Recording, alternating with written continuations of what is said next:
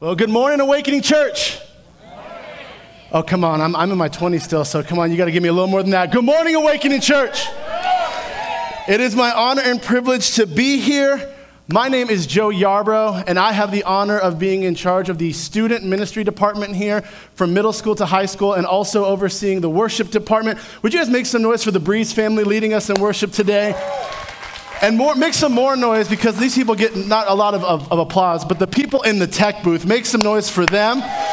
Because of them, they're able to have this awesome sound, have these awesome graphics, and also were able to help us launch our online campus. So good morning to everyone that's watching Awakening Online. I'm excited to be here. For you guys that are guests with us today, no, I'm not the lead pastor. Unfortunately, I'm over the legal limit that the CMA requires of tattoos. So they will not let me do that. No, I get to be the honor of serving under Pastor Kerry Bowman and his wife Melissa and their son Zach as well as on staff here as our outreach pastor. And they're taking some time to recharge for the fall because we have so many exciting things coming up. We have a few announcements here, and because they gave me a microphone, I get to plug some of my ministry stuff here. The first thing though being is, if you're a guest, welcome. I hope you guys fill out a connection card after service. We have some if you need to, fresh pens and such like that as we are social distancing and practicing CDC guidelines here. Also, if you're interested in giving, we are giving online, and you can text that information. But for some of those people who are really missing the envelopes and giving checks and stuff like that, in the back, we also have giving envelopes back again with fresh pens. You can grab one yourself on the way out. Keep your pen, please. This is the one time we're letting you steal the pen from the place. So make sure you guys do that as well. We also have some awesome things coming up with the student ministry here. We are going to be launching this Tuesday our first ever watch party youth group. So we're going to be having the guys and the girls separated in homes, and we're going to be having temperature checks as well. We ask that you still come in your mask. And the girls are going to be meeting at the Axene's house, which are running in the back there. They're going to be having an awesome swim party. I was just over there the other day, and if you want anyone that's going to enjoy, your middle schooler is going to enjoy, hanging out with Josh and Tiffany is a for sure thing. I showed up to their house the other day, and they had rented this 20-foot inflatable slide to go in their pool. And man, they decided, you got to go up there, Joe. All 300 pounds of you got to go up there. And the first thing I did was just smack my back on there. And then I'm good now. I'm good. We also going to have the guys in meeting at my house. If you want any of the information and the addresses, please email joe@theawakening.church. joe@theawakening.church, and we'll get you all the info of where to be, meeting times, and such like that. But who here can do me a favor? Who here can raise their hand and make some noise that they know that they have some blessings in their life because of God, huh? Come on, you make some noise for that. I'm excited to be bringing this message in two parts, and my message is called Circles. And for all you guys that are panicking out there, I took geometry all the way up to my senior year. So this is not a geometry thing. I'm not very good at this. It's just a title. I had to warn some before, but I'm so excited to be here. And so there's so many things happening here at the church, from the launch of our online campus, these cool events going on, and there's so many things also in my life that I have to be thankful for. There's so many blessings, and I know that out here there's so many blessings, and in today's climate, I know that I could use a little positivity. Out here, who can use some positivity, huh? People make some. So what I want to do is, out here, if you guys have any blessings, I want you to shout them out. Shout out some blessings that are going on in your life. I want to hear them. Finding a new house. Finding a new house, that's awesome. Make some noise for that. Finding a new house. What else? Have a new job. New job. And today's come, that's awesome. Any other blessings? Grandkids. I know my mom's at home going like, yeah, holding my son right now. Just say, yeah. Any other ones? Youth pastor. Oh, thank you. Yes. Well, for me, there's so many blessings. And maybe when it comes to having an abundance of blessings in your life, maybe you're like me. For me, this has been an up and down year. It started rough, but recently it's been great. I believe it or not, I'm up here in front of these very hot lights that make me very sweaty, and all I'm thinking about is how bad are my pit stains. But just because I'm up here doesn't mean I'm a very outgoing person. My wife is the more outgoing person. She's a traveler. She wants to see the world. And I must love this woman a lot because she has gotten me on a plane way more times than I would like to. It doesn't make sense. Something that weighs as much as a semi-truck is flying into the sky. Just doesn't make sense to me. But she's the more outgoing person. I'm a homebody. So I was made for the quarantine. So I just get to snack and be home and watch whatever I want. This is amazing. I love it. And my wife has just been stir crazy. I know a lot of people like that. I've been even getting a little stir crazy, but one of the things that I've been loving about this season is not just the alone time and be able to kind of reflect. There's been so many blessings in our life. My wife and I are in the process of buying our first house, so we're really excited about it. Thank you. We're in the process of buying our first house. We just celebrated our firstborn son, his first birthday on the 1st of July, and he's walking and talking and getting all the scars on his face, and we're trying to keep him pretty, but it's a struggle. For us as well, I bought in a couple new guitars, which has been great. I've been able to take some time to follow a really ridiculous dream that my wife had of being a pro wrestler. And I started training to be a pro wrestler.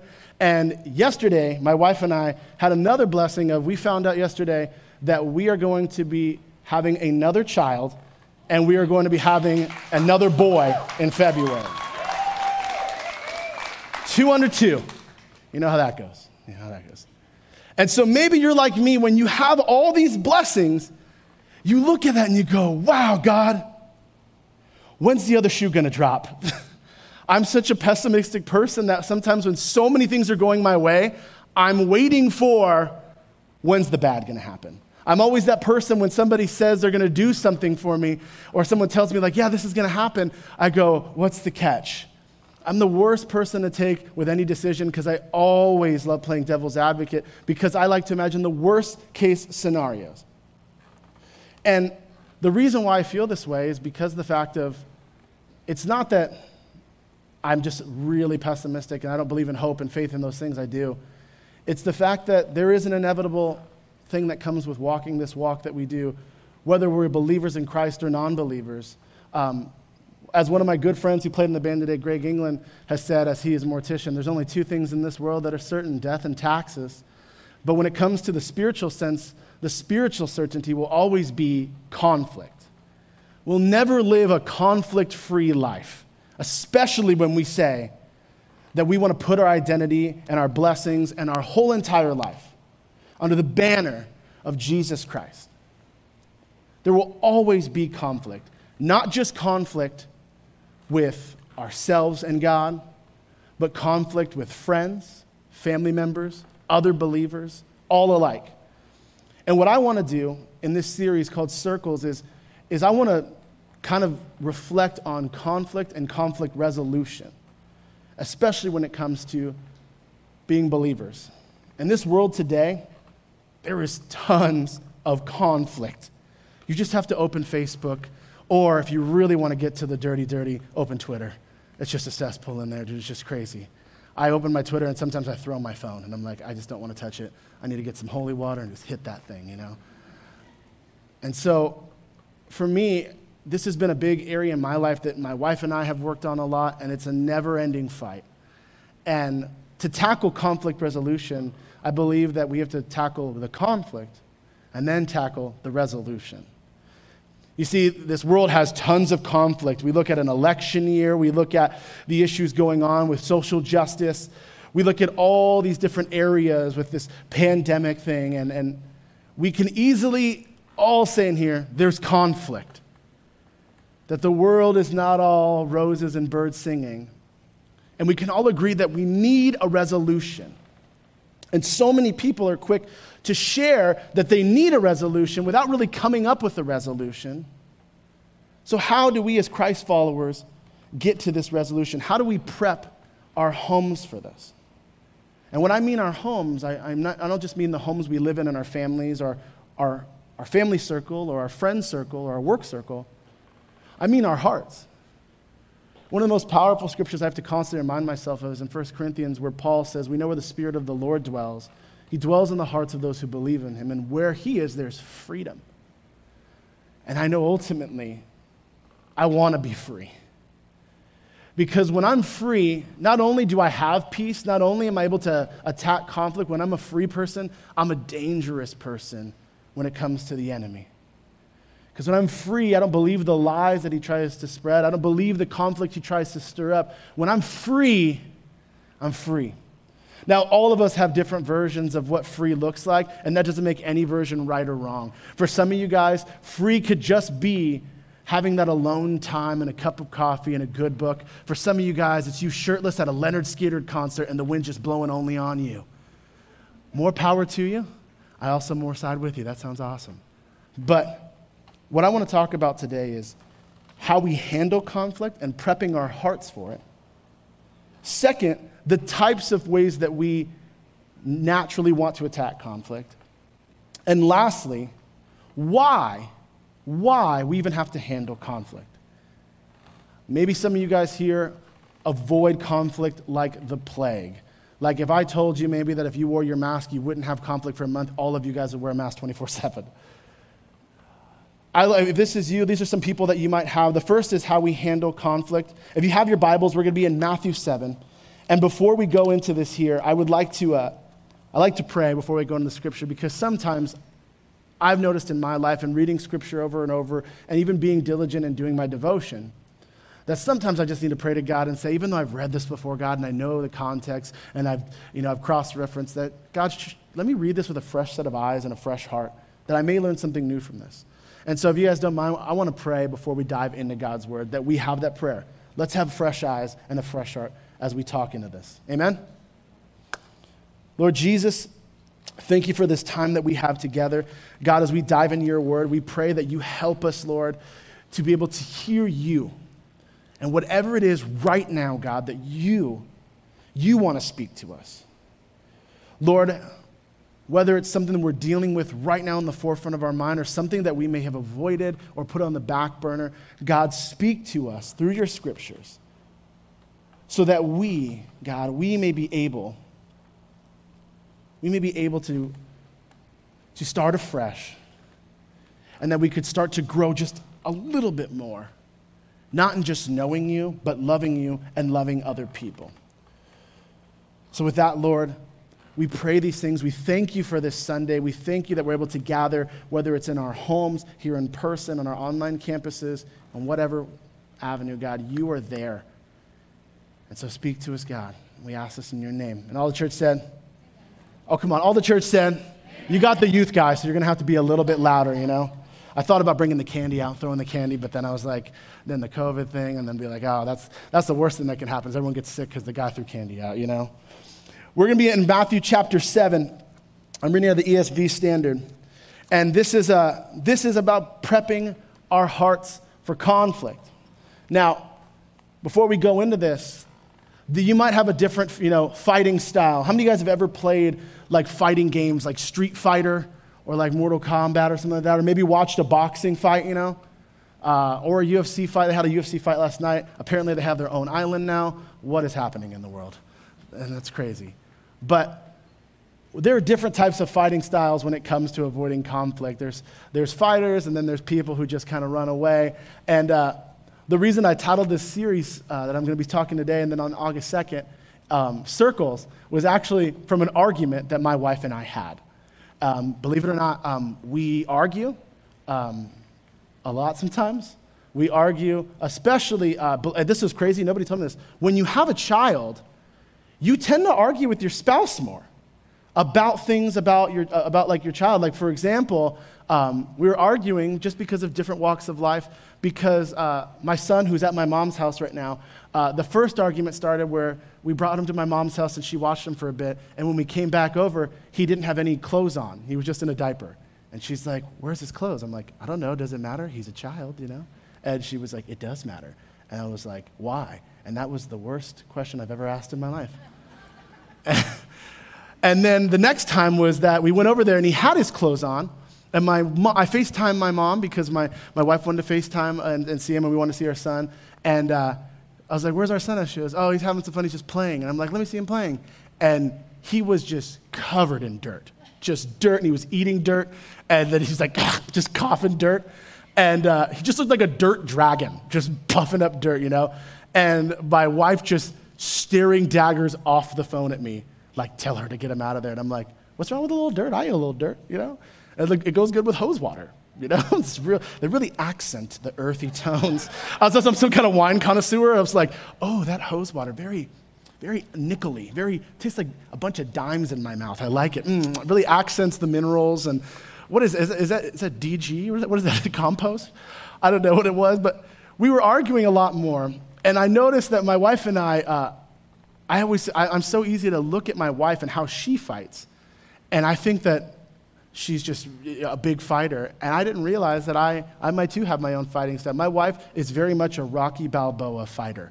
My wife is a fighter that once the fight has started, as that bell has rung, she is swinging until someone's going down. And you'll try to jab her on the way with something back, and it just doesn't faze her. She's doing this not only for herself, for her heart, for her pride, but for Adrian. And she doesn't even know an Adrian, but she's doing it. And there's a lot of times in our arguments where I have to be like, do you really mean that? And I'm like, are you just saying that to hurt my feelings? And then she'll think about it, and she'll go, I don't know. What do you think? And it's like, I don't know. And that's the kind of fighter she is. I'm a Floyd Mayweather fighter. You see, I like to dance around the person a little bit, try to avoid areas I don't want to talk about, and pick my spots right. When I can get a jab in, I'll throw a jab in. I'm cool with winning by points. I'm not here for glory. I'm here for belts here. I come from a family where we keep wins and losses of arguments. Where it's like, oh yeah, like you're lying to me. I'm not lying to you. Well, remember this time when you lied to me 6 years ago? I actually got in a fight with my mom and a while ago, because I try not to fight that woman as much as I can, because that's a real Rocky Balboa fighter. I remember giving her I gave her an argument, and she brought up something I did, and I was like, when did I do that, Mom? And she was like, remember you did this? And I said, when I was 11? I'm 29 years old. You're holding something against me when I was 11? And she goes, people never change. And I'm just like, man, this woman holds grudges. So I like to avoid things that I don't want to talk about, and I start to throw these jabs in here, and my wife says that sometimes I do this, and I end up talking in circles. That I just repeat myself a bunch, repeat the points that I stand firm in, ignore the parts that I don't want to address. But I'm so quick to pointing them out. And when you have a Rocky Balboa and a Floyd Mayweather, everyone thinks, well, there's going to be a winner. But then when it comes to my marriage, is there really a winner? We're one person. Whenever a lot of us that are in here that got married, the two became one. It's not two fighters in a ring going out. It's one guy just punching himself in the face saying, no, I'm right, no, I'm right. At the end of it, even if I'm right or she's right, we both end up feeling like we lost. And so that's the hard thing we have to deal with as Christians. As people who follow Jesus, we're not called to have the best fighting style. We're called to be the best resolvers, to represent love more than fear. So in Matthew chapter 7 and verse 1, Jesus says this, do not judge so that you won't be judged. For you will be judged by the same standard in which you judge others. And you will be measured by the same measure that you use. Why do you look at the splinter in your brother's eye, but don't notice the beam of wood in your own eye? Or how can you say to your brother, let me take the splinter out of your eye, and look, there's a beam of wood in your own eye? Hypocrite. First, take the beam of wood out of your eye, and then you will see clearly to take the splinter out of your brother's eye. Don't give what is holy to dogs, or to toss your pearls before pigs, or they will be trampled under their feet. They will turn and then will tear you to pieces. You see, the first part of conflict resolution is understanding why there's conflict in the first place. And now, you may be thinking, well, that's a really loaded question, because my conflict, Joe, with my wife is different from the conflict at my work, that's different with the conflict with my kids or my friends. True, that's totally true. The situations and the environments totally all change. And I could be up here for weeks at a time addressing every single person's conflict that they've ever encountered. But at the heart of it, the true narrative of your conflict is the same. And that's what I hope to accomplish here, what I've been noticing in studying God's Word, is that first, that we notice before we address something in anyone else's eye, we have to first examine ourselves. Now, I know none of us want to hear that when we are venting to somebody and we're telling about how awful our husband is, or how awful our wife is, or awful our friends is, or awful our mother or mother-in-laws or father-in-laws, whoever it is. The last thing we want to hear from someone when we're venting is, what could have you done better? I was so raised up on this, and it always just made me pause and just grit my teeth. My grandmother used to tell me that all the time. She was my vent person. I would call her every time there was a problem and just try to vent, because she'd always have a way to calm me down. But before I got to that encouragement, she'd always just give me that. What could have you done better? Examining the beam in my eye. And so the first thing we have to do is, when we recognize that there's conflict, we're also recognizing that the reason why we feel a conflict towards a certain thing or a certain area or a certain cause or anything is because we think that that thing is unacceptable. How many of you guys have ever had to tell your children or somebody that their behavior or something was unacceptable? Or if you've experienced something unacceptable? Show of hands here. At home, you could raise your hands. I see you through technology and stuff like that. I guess not really. What if I told you that actually wasn't unacceptable? It wasn't acceptable, but there was just no such thing as unacceptable. You see, we believe that our God is a God of love and that he's on the throne, amen? That God is not a reactionary God that's ever taken by surprise. You know, when COVID happens, God's not up there going like, wait, what's going on down there? He's aware. And so our God is not causing evil. He's incapable of that evil. But our God allows certain things to happen for the good of those who love him. And so when somebody's doing something that we find unacceptable, maybe it's just that we ourselves just having trouble accepting that.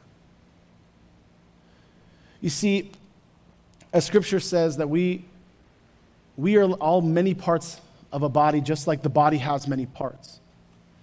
A lot of times when we find that things are unacceptable, it's because of the fact that we, as a hand or a foot, don't like how the mouth or the ears are responding to things.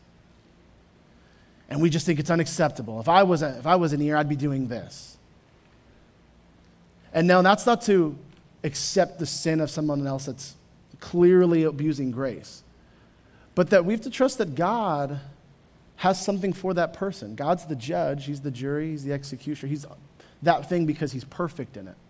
He knows when to give mercy, he knows when to give grace, and he knows when to give judgment. But us, how are we not blinded possibly by a splinter or a whole beam of wood? So the first thing is we have to accept that God may have that person that way in this moment for a reason. And if it's attacking me so much, you have to ask the question, where's your identity? That if some people can protest on a corner and it just robs you of being a child of God first. If some people can tell you what you can and can't do, and realistically you're a free person, or how to think, or what you should believe, and rather than hearing and trying to understand their side of the street, you feel like your side of the street's being judged and threatened, and so we just go out airing all the dirty laundry in the neighborhood. It's a tough thing to start a conflict resolution by looking yourself first in the mirror and saying, where do I need to fix my life? You know, when I like I said, I have a 1-year-old son, and my wife and I, one of our arguments early on was he's now old enough to watch like kids shows, you know. And one of the big arguments we had is, what kid show do you raise your kid on? And this is a big deal. We threw out right away the current kid shows because were just too weird. I know I'm in my 20s, and I'm going to hold on to that for as long as I can. And I look at these shows and I just felt like, I don't know what's going on. There's just so many colors and lights, and then there's like weird dances from video games. So many references that I couldn't keep up with it. We tried the Peppa Pig thing, and I was like, that looks weird. There's too many weird shapes, and then it just is too fast. So then we said, okay, let's raise them on some shows that we grew up with. And she's like, perfect. We'll watch Disney Channel shows. I was like, Disney Channel? Man, you got money growing up. We didn't have cable. I was growing up on PBS because it was free. And I grew up on Sesame Street. You know, sunny days, even on clouds. And it was like, oh, cool. And she was like, what, Sesame Street? That's lame. It's Mickey Mouse. I'm like, it's Elmo's World. And it was like this big thing. And now my son watches Yo Gabba Gabba, and that's all. And he just said, this is what I like. But growing up, I was telling her too, she's like, well, then if not this Disney Channel show, and if not Mickey Mouse Clubhouse, then we'll watch this thing. And I was like, okay, well, if not Sesame Street, I was also raised with my grandma. My grandma was a big part of my life, and she helped raise me as a kid. And so we watched Mr. Rogers. And so I first hated Mr. Rogers every time it came on, because it's like, what says, as a 8-year-old boy, what says excitement more than a senior citizen putting on a nice soft sweater and putting on house shoes? The only person I'd ever seen put on house shoes was my grandma, and I never thought, those are sick. Those are the coolest thing. Now I have house shoes. But that's only because we try to keep the floors clean for our son crawling around. He puts everything in his mouth. But I remember growing up that it was one of those shows that when I watched, I was like, I can't believe I'm watching this right now. But then I just slowly just invested in it. And the thing that really got me invested was just the fact of this simple request at the very beginning of the show, acknowledging that there is beauty in the world and there's blessings in the world. So would you be my neighbor? That he would start every time asking, won't you be, could you be, won't you be my neighbor? And we tried to watch it. My son was not as enthralled with the soft sweaters and house shoes. He really liked the colors and stuff. But in reading this scripture, it started to make me realize that conflict resolution is a lot like Mr. Rogers' Neighborhood. And what I mean by that, it's that the same mindset of somebody who has their home, who has their heart, in which their spirit dwells in, and despite what everyone else's home looks like, is willing and open to letting somebody be his neighbor. You see, when we examine these things and the way we act, I said the first thing we had to do was that we had examined the conflict in our life. And the second thing we had to do was get to why. And this is a thing that me and my wife do a lot, and I hope this is something that may help you if you're having issues with conflict, is getting to why. When something or somebody bothers you so much that you deem it unacceptable, rather than attacking that thing first, get to the why and ask yourself, why does that thing bother me so much? Have you ever had a conflict or something that somebody said or did, even in passing, and you lost sleep over it? Or maybe you had someone say something and you just kind of thought for the next 30 minutes at a family gathering, what does that mean? You know? I have that a lot. As much as my grandma was a great, loving, God-fearing woman and such an encourager, she was the queen of the backhanded compliment. I can't tell you how many times I came to a family gathering like Christmas and Easter, and it's like she would do these things where she would tell my mom stuff like, oh, Vicki, I love how you could just wear anything. It's like, what does that mean? You know? Or that she would tell me things, it's like, oh, I like how you just don't care what goes on your body, Joseph. And I'm like, okay, I don't know what that means. Thank you. She's like, oh, you're welcome. And you're like, I feel like you want to fight me right now. I don't know what's happening. And that's such a hard thing to deal with. And for so many times I would think about, what does that mean? I try to defend my actions. And realistically, that's time I could have been spending loving people. We have to get to why. And getting to why is very hard because you kind of have to talk in circles. How you get to why is this.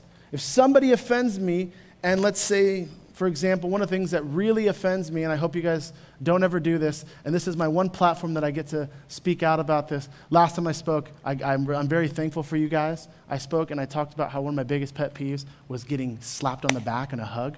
I hate that. And I will tell you, statistically speaking, back slaps have gone down like 70% here, so thank you. Give yourselves a hand for that. I appreciate that. But one of the other things that really bothers me, it's a quick way to get me upset and feel like something that someone's doing is unacceptable, is when somebody hints at, calls me, or references that I'm lazy.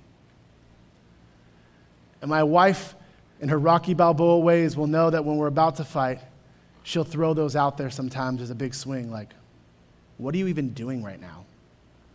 As I'm like at my computer and I have coffee and stuff, I'm like, what do you mean what I'm doing? She's like, are you doing something? And as much as I want to be at peace and be like, yeah, you want to see what I'm doing? I just see red and I'm like, what do you mean? What are you doing? You know? For me, one of my biggest pet peeves is when I'm told that I'm lazy, when I've hinted out that I'm not a hard worker, or that I don't do enough. And getting to why and examining that board in my eye is asking God, why does it make me so angry that other people think I'm lazy? And then I come up with an answer, and I go, well, it's because I kind of care what people think. And then I say, why do I care what people think? Because I feel like if they like me, then I have value as a person. And then I keep going until eventually you'll get down to your why. When you hear the sentence, I'm afraid of blank. For me, it gets down to, if I have value, then my life matters. And if my life matters, like, why do I care if my life matters? Because if my life doesn't matter, then I'm afraid that I don't have any purpose. See, the real issue, the real board, is that I have this insecurity in my identity in Jesus before I even reach the conflict resolution. And so I need to come to the foot of the cross and I have to tell Jesus, Jesus, you died so that I could be free of this.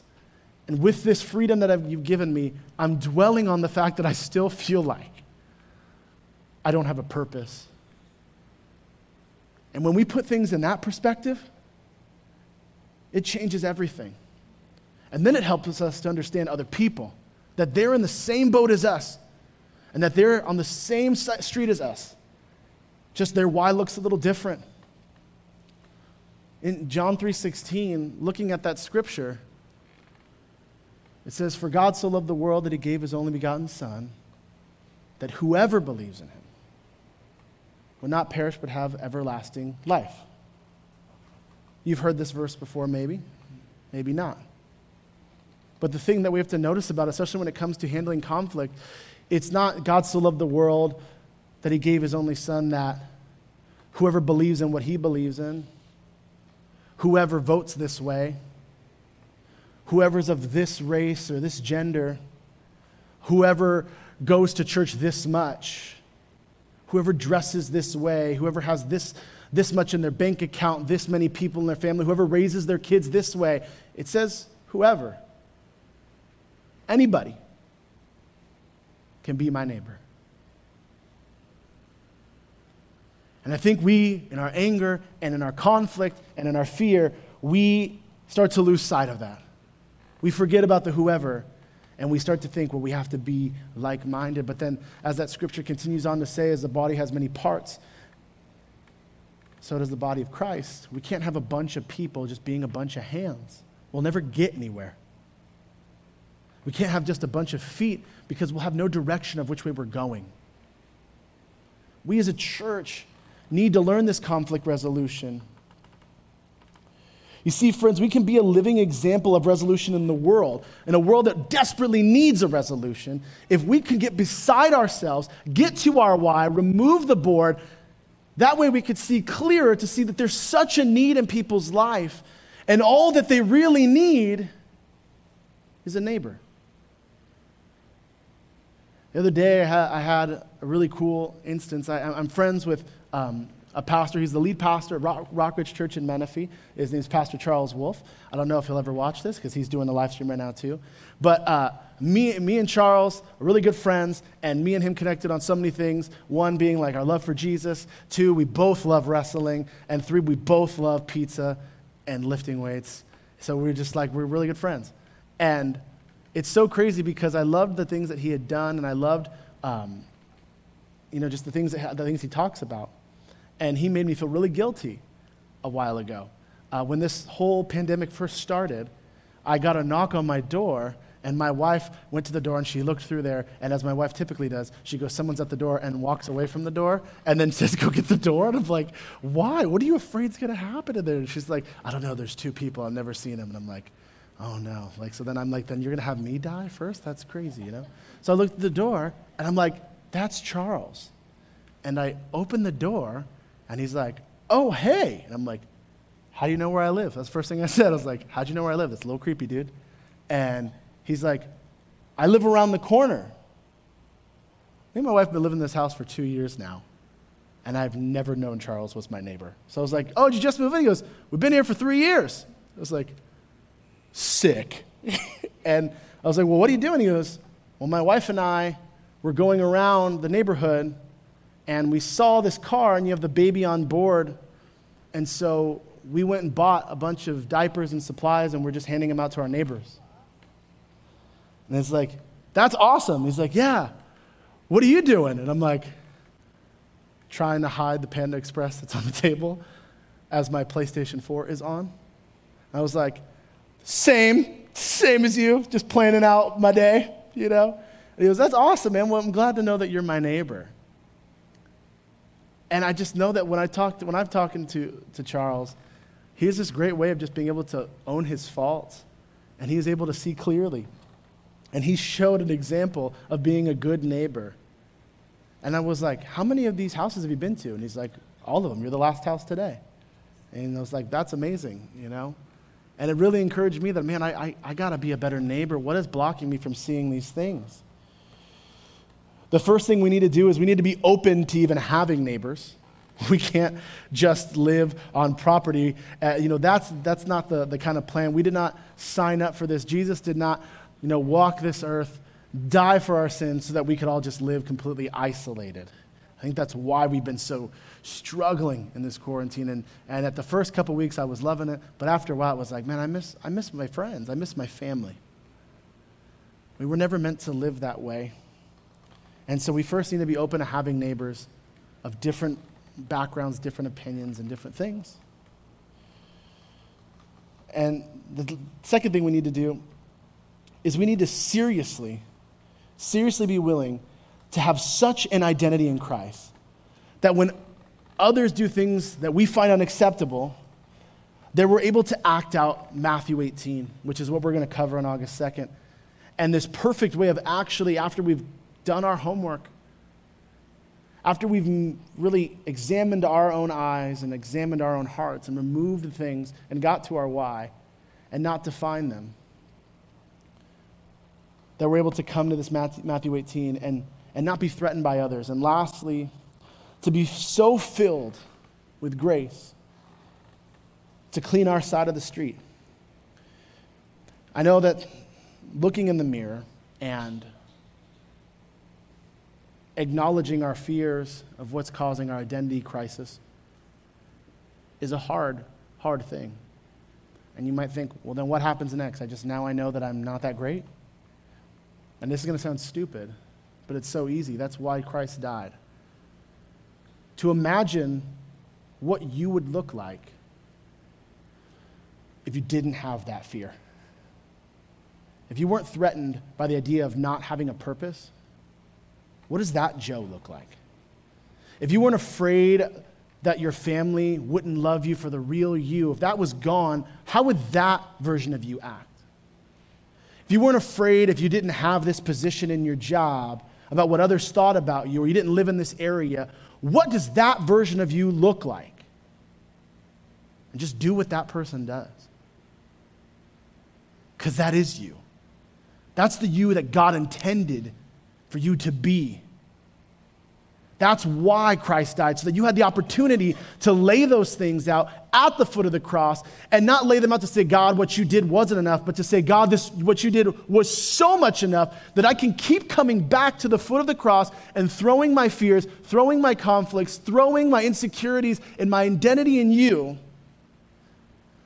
and saying, I just want to be a little more like you.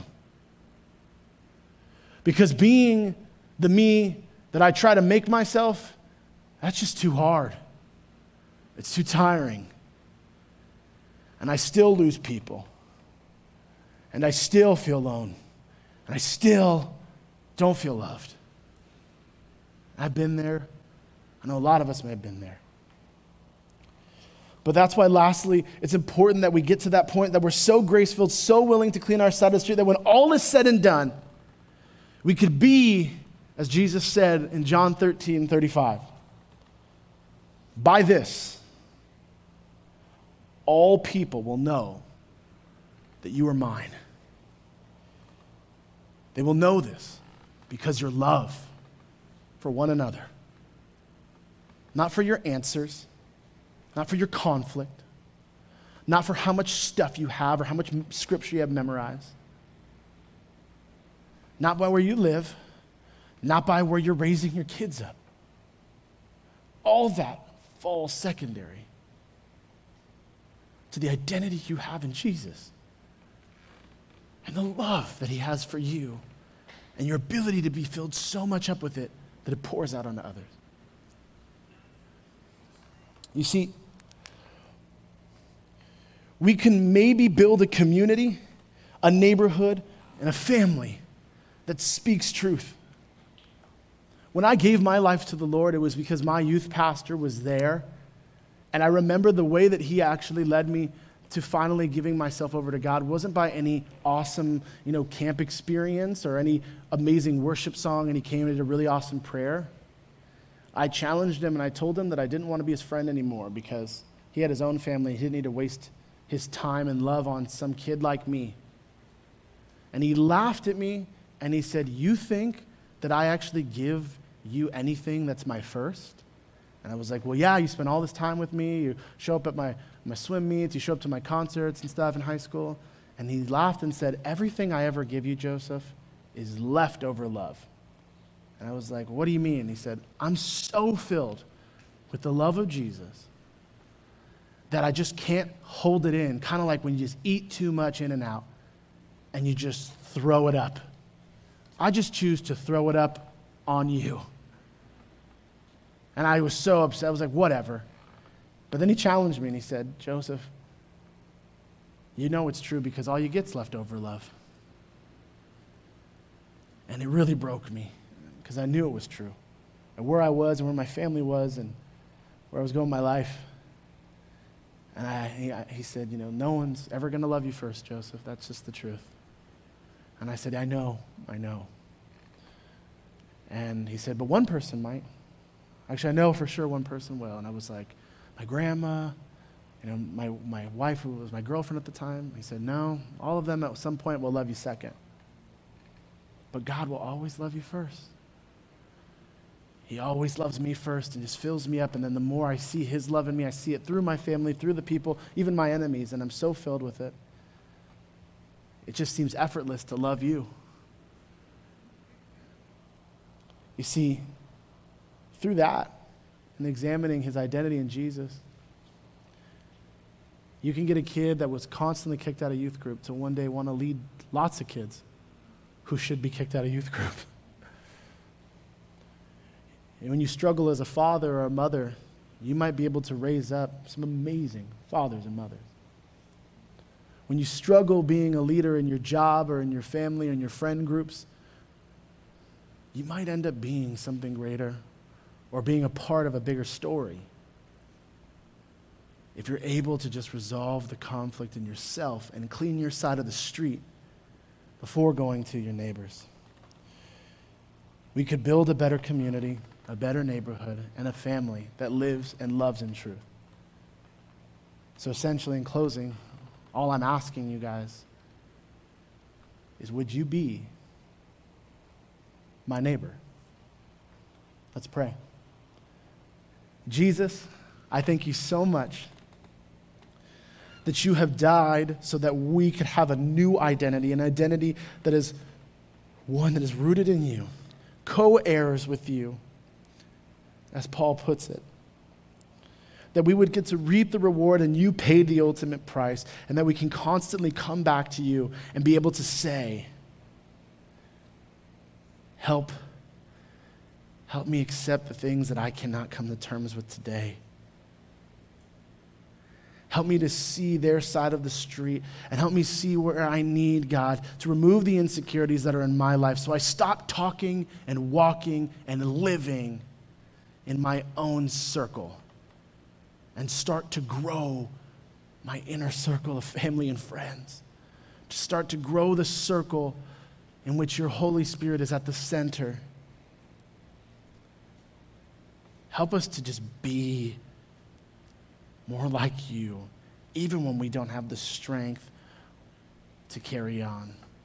Help us to start changing our mind, Lord, and just start to renew that mind, that when things that start to come across us feel threatening to our identities or our faith or things like that, that we don't first come onto the attack and the defense, but rather to the understanding. As James puts it, to be quick to listen, slow to speak. May we be quick to love you, Jesus, and to show that love to others. So, Lord, I love you. These people love you. And we ask all these things in your blessed and holy name. Amen. Would you guys stand with me? If you guys don't remember anything for today, I want you to remember this. I love you. God bless you, and you guys are dismissed.